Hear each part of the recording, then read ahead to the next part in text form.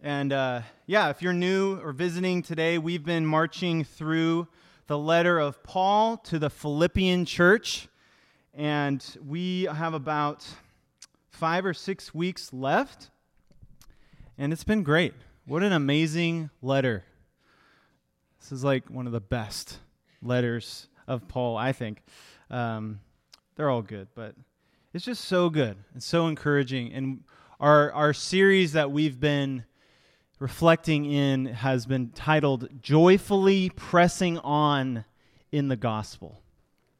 And that pressing on language we're going to get to, and that's next week. But really this whole letter that's really what it's about. It's about this church coming together in unity and joy, pressing on for the sake of the gospel in their context. So it's been awesome. So we're going to keep doing that this morning. I will be in chapter 3, verses 1 through 6. I don't know about you, but sometimes there comes an opportunity or something that awakens a passion within you.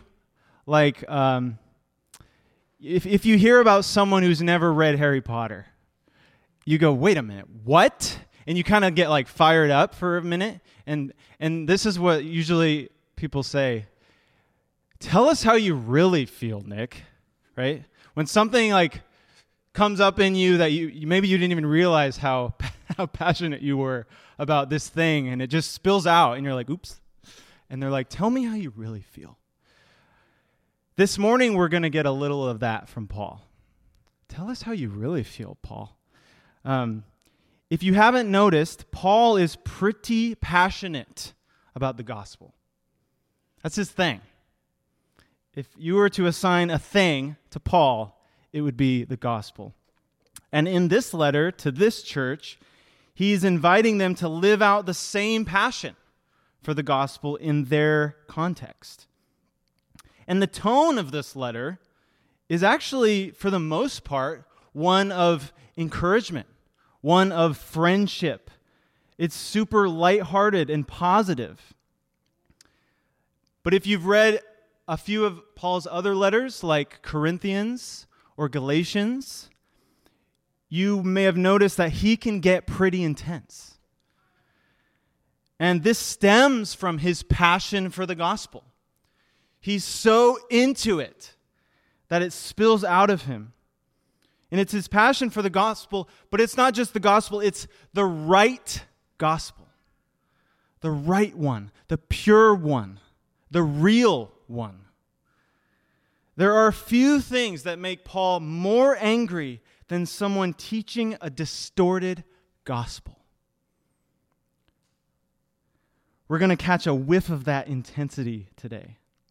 And so for us, who are pretty far removed from even the specific issue that he gets fired up about, but I'm hoping that today we can gain a greater clarity on the importance of a pure and right gospel, of the real gospel, as well as some tools to distinguish the real gospel from a host of other gospels that are clamoring for our devotion and our attention and our belief. But before we dive into our passage today, I would just want to give a quick rundown of a couple concepts that are embedded here, that if you aren't up on them, it might be a little confusing. So the first aspect is it's part of the covenant that God made with Abraham, and that's circumcision. Yeah. Circumcision. After Abraham had been walking with God for over 20 years in loyalty, in trust, in obedience, God gave him the sign of circumcision, which he received at the age of 99. Ouch. It was to be a sign of the covenant that existed between God and him and his descendants after him. It marked them as the people of God. But God made it clear that circumcision, sort of like baptism for us, it's an outward sign of an inward reality. That just as you would ritualistically cut off this excess flesh from your body, God desires the circumcision of your heart. The cutting off of the part of your heart that is rebellious to Him, that doesn't want anything to do with Him. That's what circumcision was to illustrate. And so we're going to come back to circumcision a little bit later. Aren't you excited? But let's move on to another aspect of God's covenant with Abraham. So first we got circumcision, but then we have something else which was even earlier than circumcision, given to Abraham as a promise, and it was this: the blessing of the nations.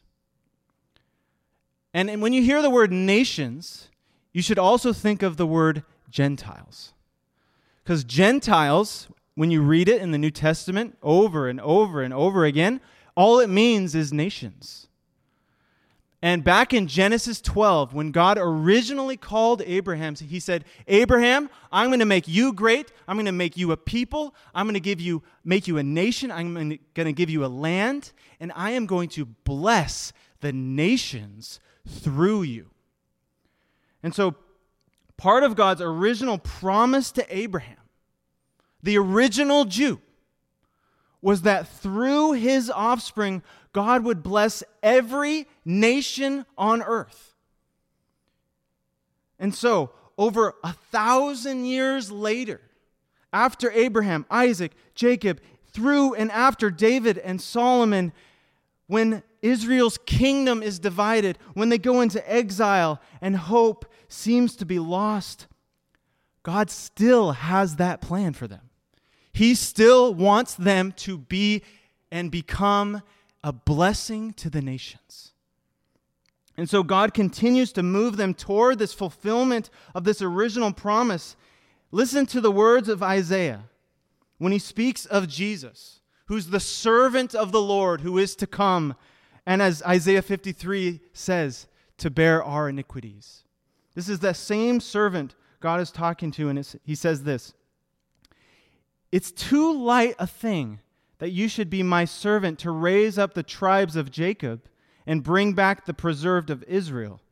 And then he says this: I will make you as a light for the nations, that my salvation may reach the ends of the earth.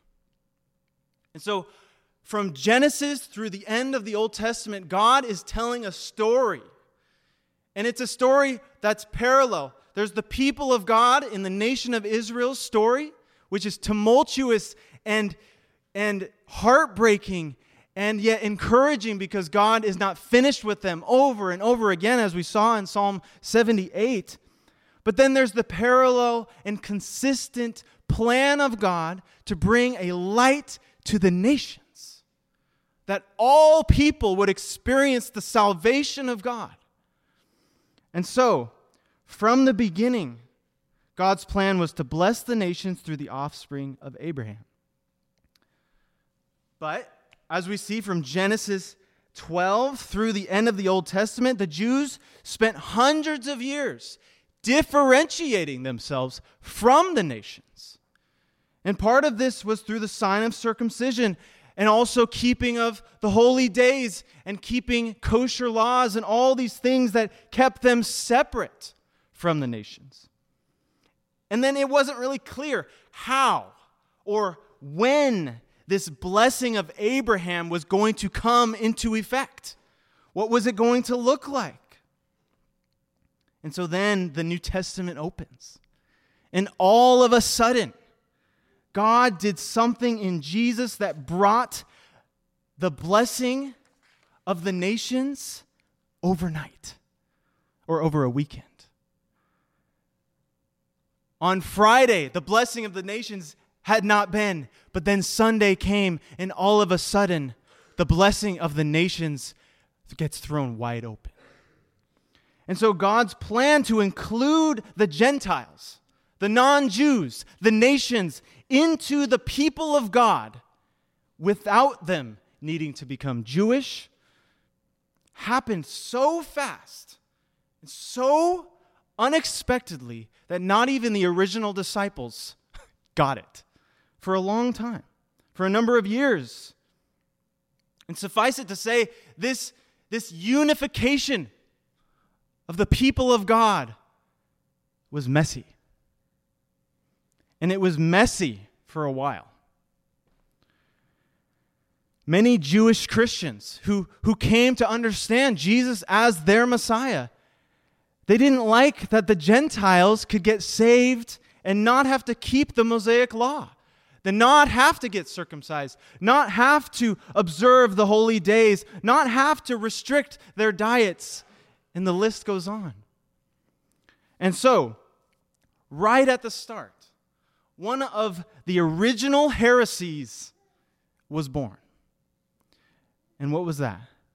The Jesus and gospel. I'm sure you can guess what Paul thought of a Jesus and gospel. Let's take a look. Philippians chapter 3, verses 1 through 6. Finally, my brothers and sisters, rejoice in the Lord. To write the same things to you is no trouble to me and is safe for you. Look out for the dogs. Look out for the evildoers. Look out for those who mutilate the flesh. For we are the circumcision, who worship by the Spirit of God and glory in Christ Jesus and put no confidence in the flesh. Though I myself have reason for confidence in the flesh also. If anyone else thinks he has reason for confidence in the flesh, I have more. Circumcised on the 8th day, of the people of Israel, of the tribe of Benjamin, a Hebrew of Hebrews. As to the law, a Pharisee. As to zeal, a persecutor of the church. As to righteousness under the law, blameless. Let's pray. Dear Father, we love you. We thank you for your word. We pray that your word and your Spirit would speak boldly to our hearts this morning, to wherever we are at, whoever we are, whatever background we have, Christian or not, that you would speak to us in the only way you can, intimately, specifically, tenderly, gently, invitationally. I pray these things in Jesus' name. Amen. Okay, so we learn a couple of things about the right gospel here in these verses. And the first couple of things we're going to learn is that the gospel is simple and the gospel is inclusive. But firstly, the gospel is simple. Look at verses 1 and 2. He says, finally, my brothers and sisters, rejoice in the Lord. To write the same things to you is no trouble to me and is safe for you. Look out for the dogs. Look out for the evildoers. Look out for those who mutilate the flesh. The Philippian church was started around 50 AD. And this was really soon, within a year or so, after this issue of whether or not Gentile Christians had to get circumcised was debated. This came up almost immediately. In Acts chapter 15, you can read about it. There's a council met in Jerusalem, the headquarters of the church. This issue, do Gentile Christians who are being saved in Asia and then what was to become Europe, are these Christians required to keep the things that our people have been keeping for thousands of years? Do they have to as well? Good question. And the issue was debated, and then it was settled, and then it was confirmed by all the apostles. The verdict was this: the Gentile Christians did not need to be circumcised or keep the law of Moses in order to be obedient to their new Lord, Jesus Christ. Period. End of story. End of debate. But, just because the issue was settled did not stop a cohort of teachers, what are called Judaizers, they call it, to follow Paul around to these churches, to these towns, to try to convince these new Gentile Christians otherwise. Yeah, you've got Jesus, but guess what? In order to be incorporated into the people of God, there's some other things you got to do. This drove Paul bananas. Nuts. And if you read the book of Galatians, as we studied a few years ago, you'll see just how strongly he feels about maintaining a true grasp of the simple gospel. In Galatians 6, he says this. Where is it? He says, those who are trying to get you, Gentile Christians, to be circumcised, I wish they would just emasculate themselves. He says they've taken the knife to themselves already in circumcision. Why don't they just finish the job? He feels strongly. So Paul here now is writing to this Philippian church. 10 years later, after the Council of Jerusalem, he's writing to them. And it's great because it doesn't seem like, as opposed or in contrast to the Galatian church, it doesn't seem like they've bought into this lie. That they haven't bought into this false gospel like other churches had. But that doesn't mean he doesn't feel the need to warn them of the dangers of a distorted gospel. And so he says, finally, my brothers and sisters, rejoice in the Lord. And then he moves on to the warning. He says, I'm writing the same things to you. It doesn't bother me to repeat them, and it's actually safe for you to hear this warning again. But he opens with a positive note. Rejoice in the Lord. We've seen this theme of rejoicing and joy over and over again in this letter. And there are many ways to distill down the essence of the gospel. And this is one of them. Rejoice in the Lord. That is a great, succinct way to say the gospel. And it contains two beautiful elements of gospel truth, which is firstly that we can rejoice. That, during this past winter, I don't know about you, but it was easy to feel like there wasn't much to rejoice in. And the winter just kept going and going. And then we get a little hint, a little taste of the sun. And then the next day it's cold and rainy again. You can see your breath and you're like, no, why? But then last weekend happened. And this coming weekend is coming. The sun is coming out. There is a reason to rejoice. But the truth of the gospel is that no matter the weather outside or the weather inside, there is always a good reason to rejoice.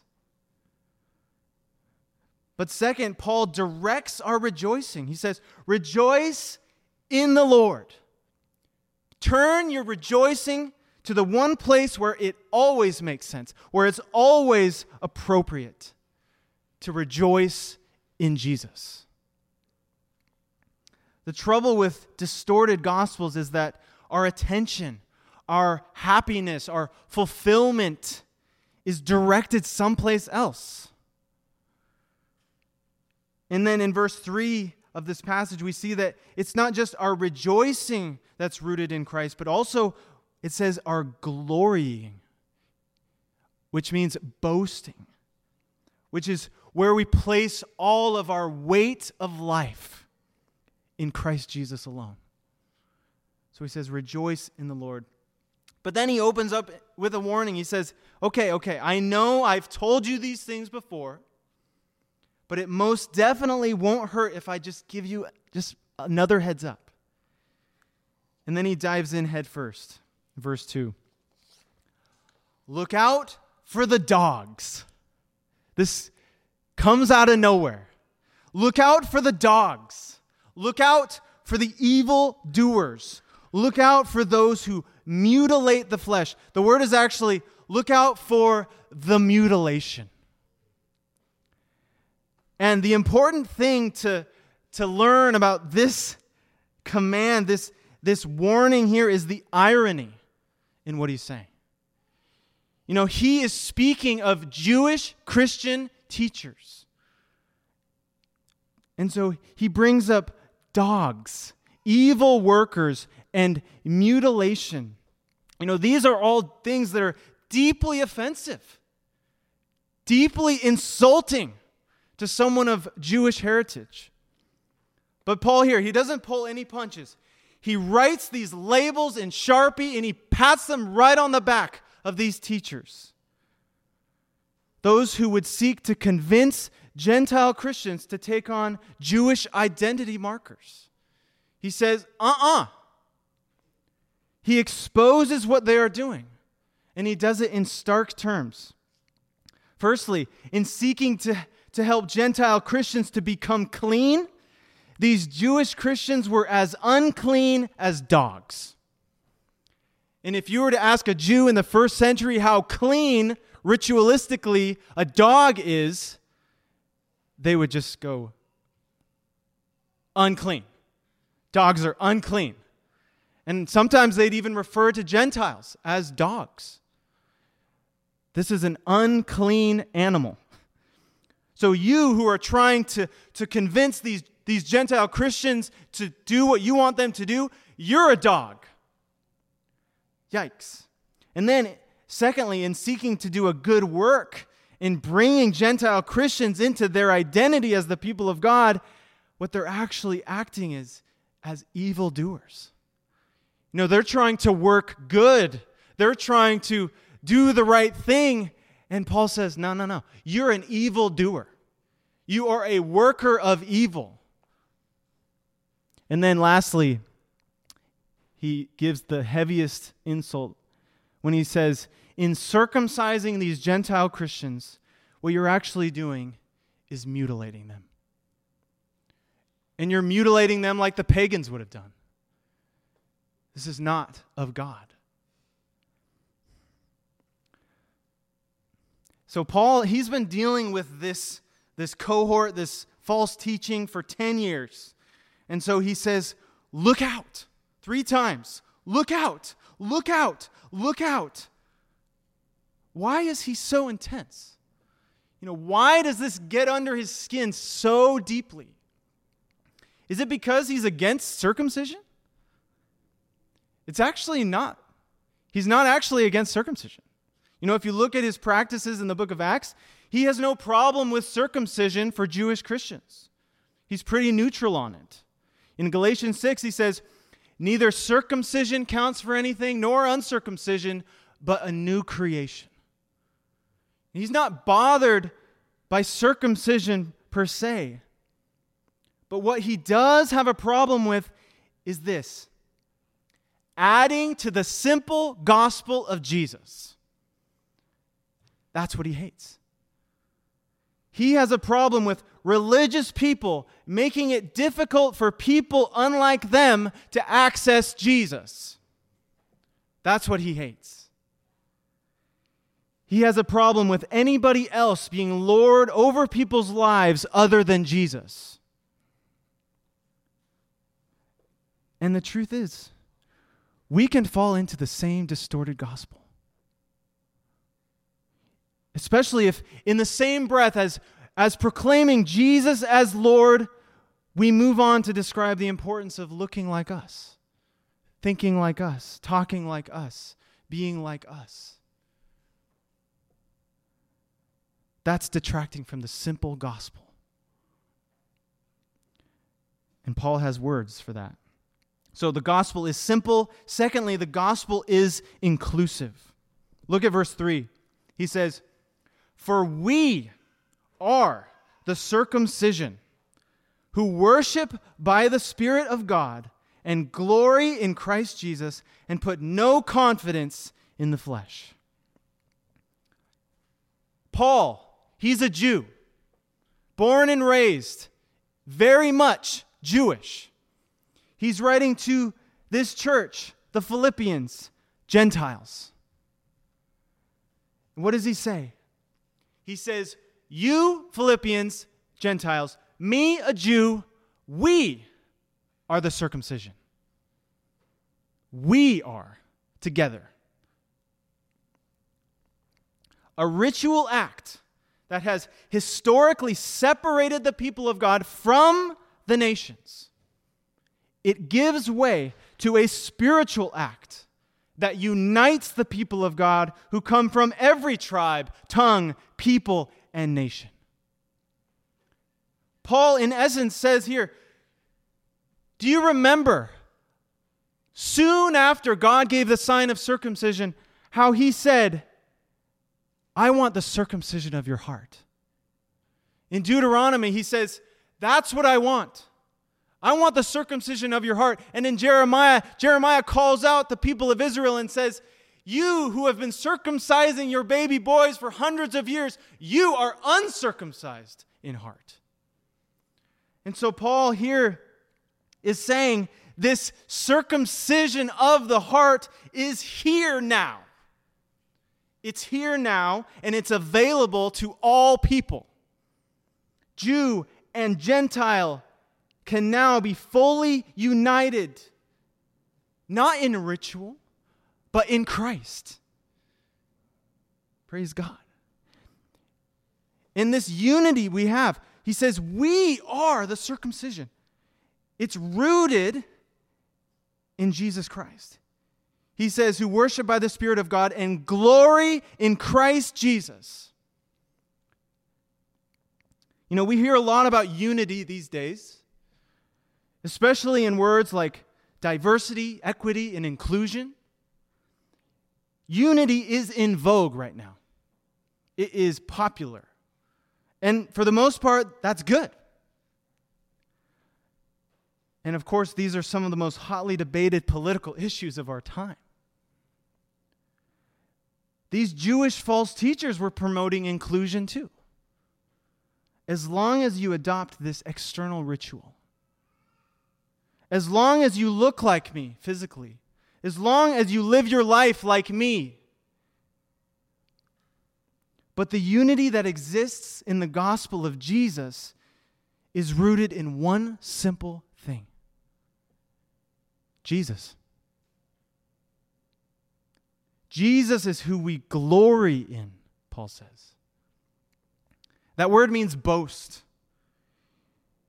And so we, Paul says, Jew and Gentile, we, all of us from different backgrounds, we can hold our heads up high in the fact that Jesus Christ has made us all one.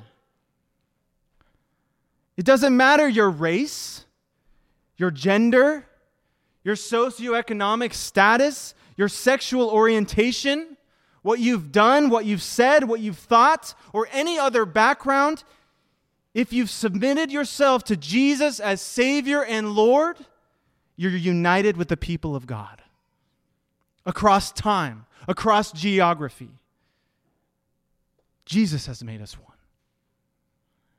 That's the foundation of our unity. That's what created it. And that is something worth glorying in. We don't have to create it. He made it for us. And this unity that Jesus purchased by his blood, it leads to what? Paul says, we worship by the Spirit of God. We do it alongside one another. And that word for worship, he's not just talking about singing. It's the word for serving. Serving God together. We can serve in the trenches together because we've been united by the Spirit of God. Sure, we can know in our heads that Christ's work unifies us, but it's the Holy Spirit who empowers us with love for one another. The resources to repent when we screw up and to forgive when others hurt us. And the creativity to minister to Seattle, the creativity to minister to wherever God has called us. And Paul finishes this beautiful description of the gospel with this kicker. And put no confidence in the flesh. This is really it. This is typically what distorted gospels come down to. Am I trusting in Jesus, or am I trusting in myself? He says, we are the circumcision who worship by the Spirit of God and glory in Christ Jesus and put no confidence in the flesh. 0.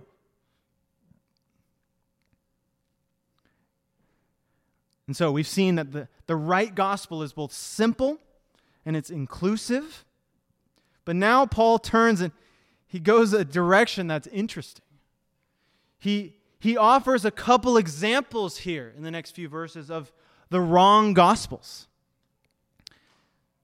Let's look at those verses in verses 4 through 6. He says, though I myself have reason for confidence in the flesh also. If anyone else thinks he has reason for confidence in the flesh, I have more. Circumcised on the 8th day, of the people of Israel, of the tribe of Benjamin, a Hebrew of Hebrews. As to the law, a Pharisee. As to zeal, a persecutor of the church. As to righteousness under the law, blameless. I love Paul. He's awesome. He is the perfect apostle to the Gentiles. Why? Because he's such a top-shelf Jew. He says, okay, you Jewish Christians who want to spoil the simple gospel for these Gentile believers, okay, you want to play that game now, don't you? I can play. You want to boast in yourself? I have a better self. And so Paul goes there. He tries a couple of false gospels on for size. First, we see the gospel of pedigree. He says, circumcised on the 8th day, of the people of Israel, of the tribe of Benjamin. These first 3 characteristics are not in Paul's control. Unless he's 7 days old going, hey, Dad, don't forget to circumcise me tomorrow. No. He was circumcised on the 8th day because of his parents. He was of the people of Israel because he was. Nothing he had done. He's the tribe of Benjamin. He had status handed to him. He was set up for success. He had the right pedigree. We can get swept up in this too. We're not so far removed from this. You might have had rock star parents. Or you might be proud of your upbringing. Or you might have had an awful childhood with absent or abusive parents. God, He wants all of your story. And so He cares about all of that. He cares about those things, but He doesn't want to relate with you through your parents. He wants to relate with you directly.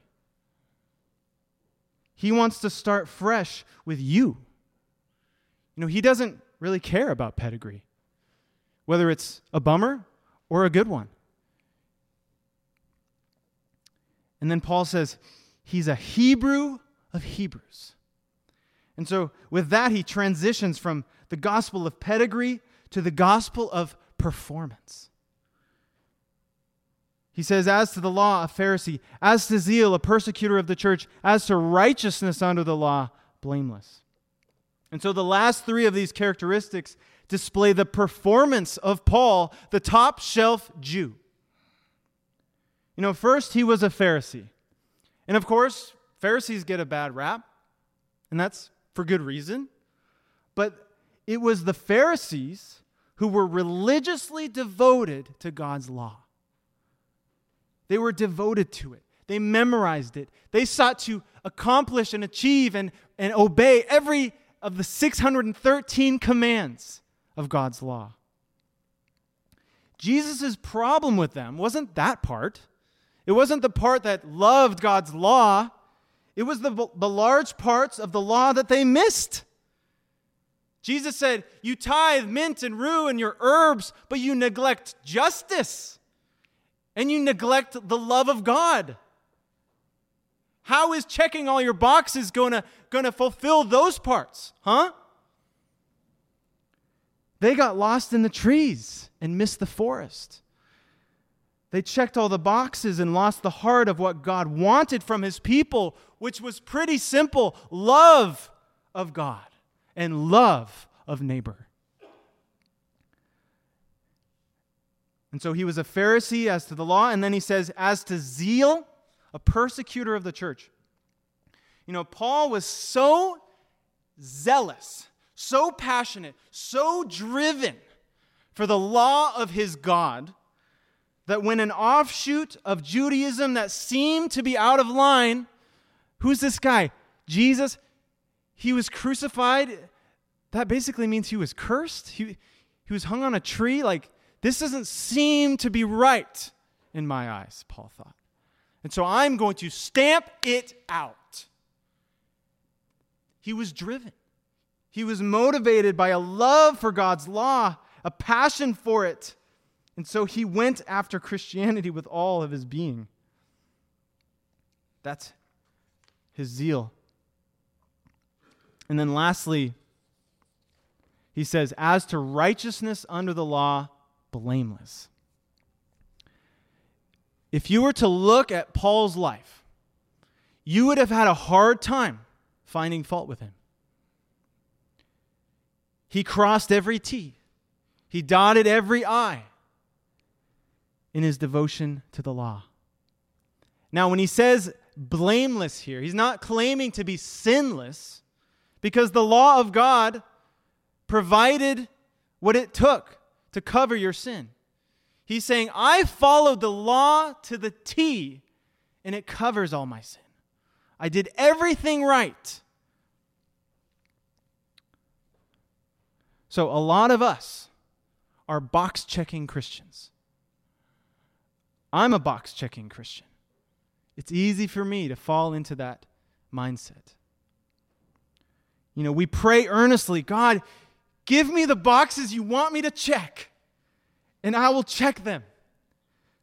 And then when we feel like he's given us some boxes to check, we say, sweet, thanks God, I'll take it from here.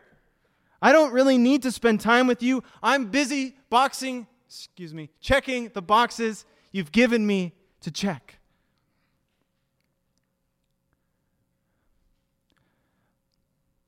But these false gospels, the gospel of pedigree, the gospel of performance, when we embrace them, you know, we might fool some people. We might even fool ourselves. But whenever our happiness or our trust or our hope, our security, whenever that is rooted in ourselves, we've embraced a false gospel. You know, thankfully, God is so good and so faithful that he shows us the failure of those false gospels every time. You know, the true gospel says, yes, you can be happy. Yes, you can be glad, but it's only in one person. Yes, you can have hope. Yes, you can have peace. Yes, you can have security, but it's only in one person. The true gospel says, yes, we can boast, we can glory, we can be confident, but it's only in one person. It's always good. It's always good to ask ourselves, you know, have I been embracing the right gospel? Or some version of a Jesus and gospel? You know, for me, it's a Jesus and what I can do for him gospel. Or a Jesus and how I feel about myself gospel. But the right gospel is pure. It's simple. It's truly and miraculously inclusive. And it's better than any false gospel that we can come up with ourselves. You know, if you've been crafting your own way to please God, you can confess that this morning. You can give that to Him. One of the most beautiful things about God is that He knows every little thing that motivates us. We can't hide behind our checked boxes. We can't hide behind our feelings. We can't put on a face with Him when inside we're hiding from Him. And yet, despite Him knowing all of those icky details that are inside of us, He loves all of us. When we divulge every last prideful, lustful, selfish, broken corner of our hearts, God invades those places. He invades those places with His transformative Spirit and His transforming love. Even those places, even those things that you have not told one person, He can get in there and resurrect that area of deadness. What a wonderful God. That's the beauty of the simple and true gospel. It's always here. It's always available for you. So let's together this morning rejoice in, glory in, and put our confidence in this wonderful gospel of the triune God. Amen. Let's pray.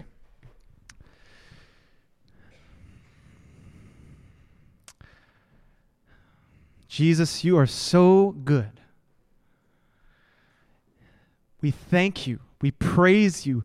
We just want to put all of our weight on you this morning because you can take our weight. You said the government will be on your shoulders. And so we put all of our hopes and dreams in you. Lord, forgive us for putting our hopes and dreams in ourselves. Forgive us for putting our hopes and dreams in politics. Forgive us for putting our hopes and dreams in the flesh. When you've always been there. Your gospel is so real that it just beats every other thing that we can craft. So we praise you for that. We thank you for that. Holy Spirit, I pray that you would invade each of us this morning. I pray for a fresh outpouring of your Spirit in each of our hearts. As Paul prayed in Ephesians, that we would be able to, by your Spirit, know the love of God. By your Spirit, that we would know the power and the presence of God. Not just today, not just this morning as we praise, as we sing, as we fellowship, but tomorrow, Monday. Even if the rain comes back, even if it gets cold again, we have reason to hope. We have reason to rejoice. We give you these things. We give you our lives. In Jesus' name, amen.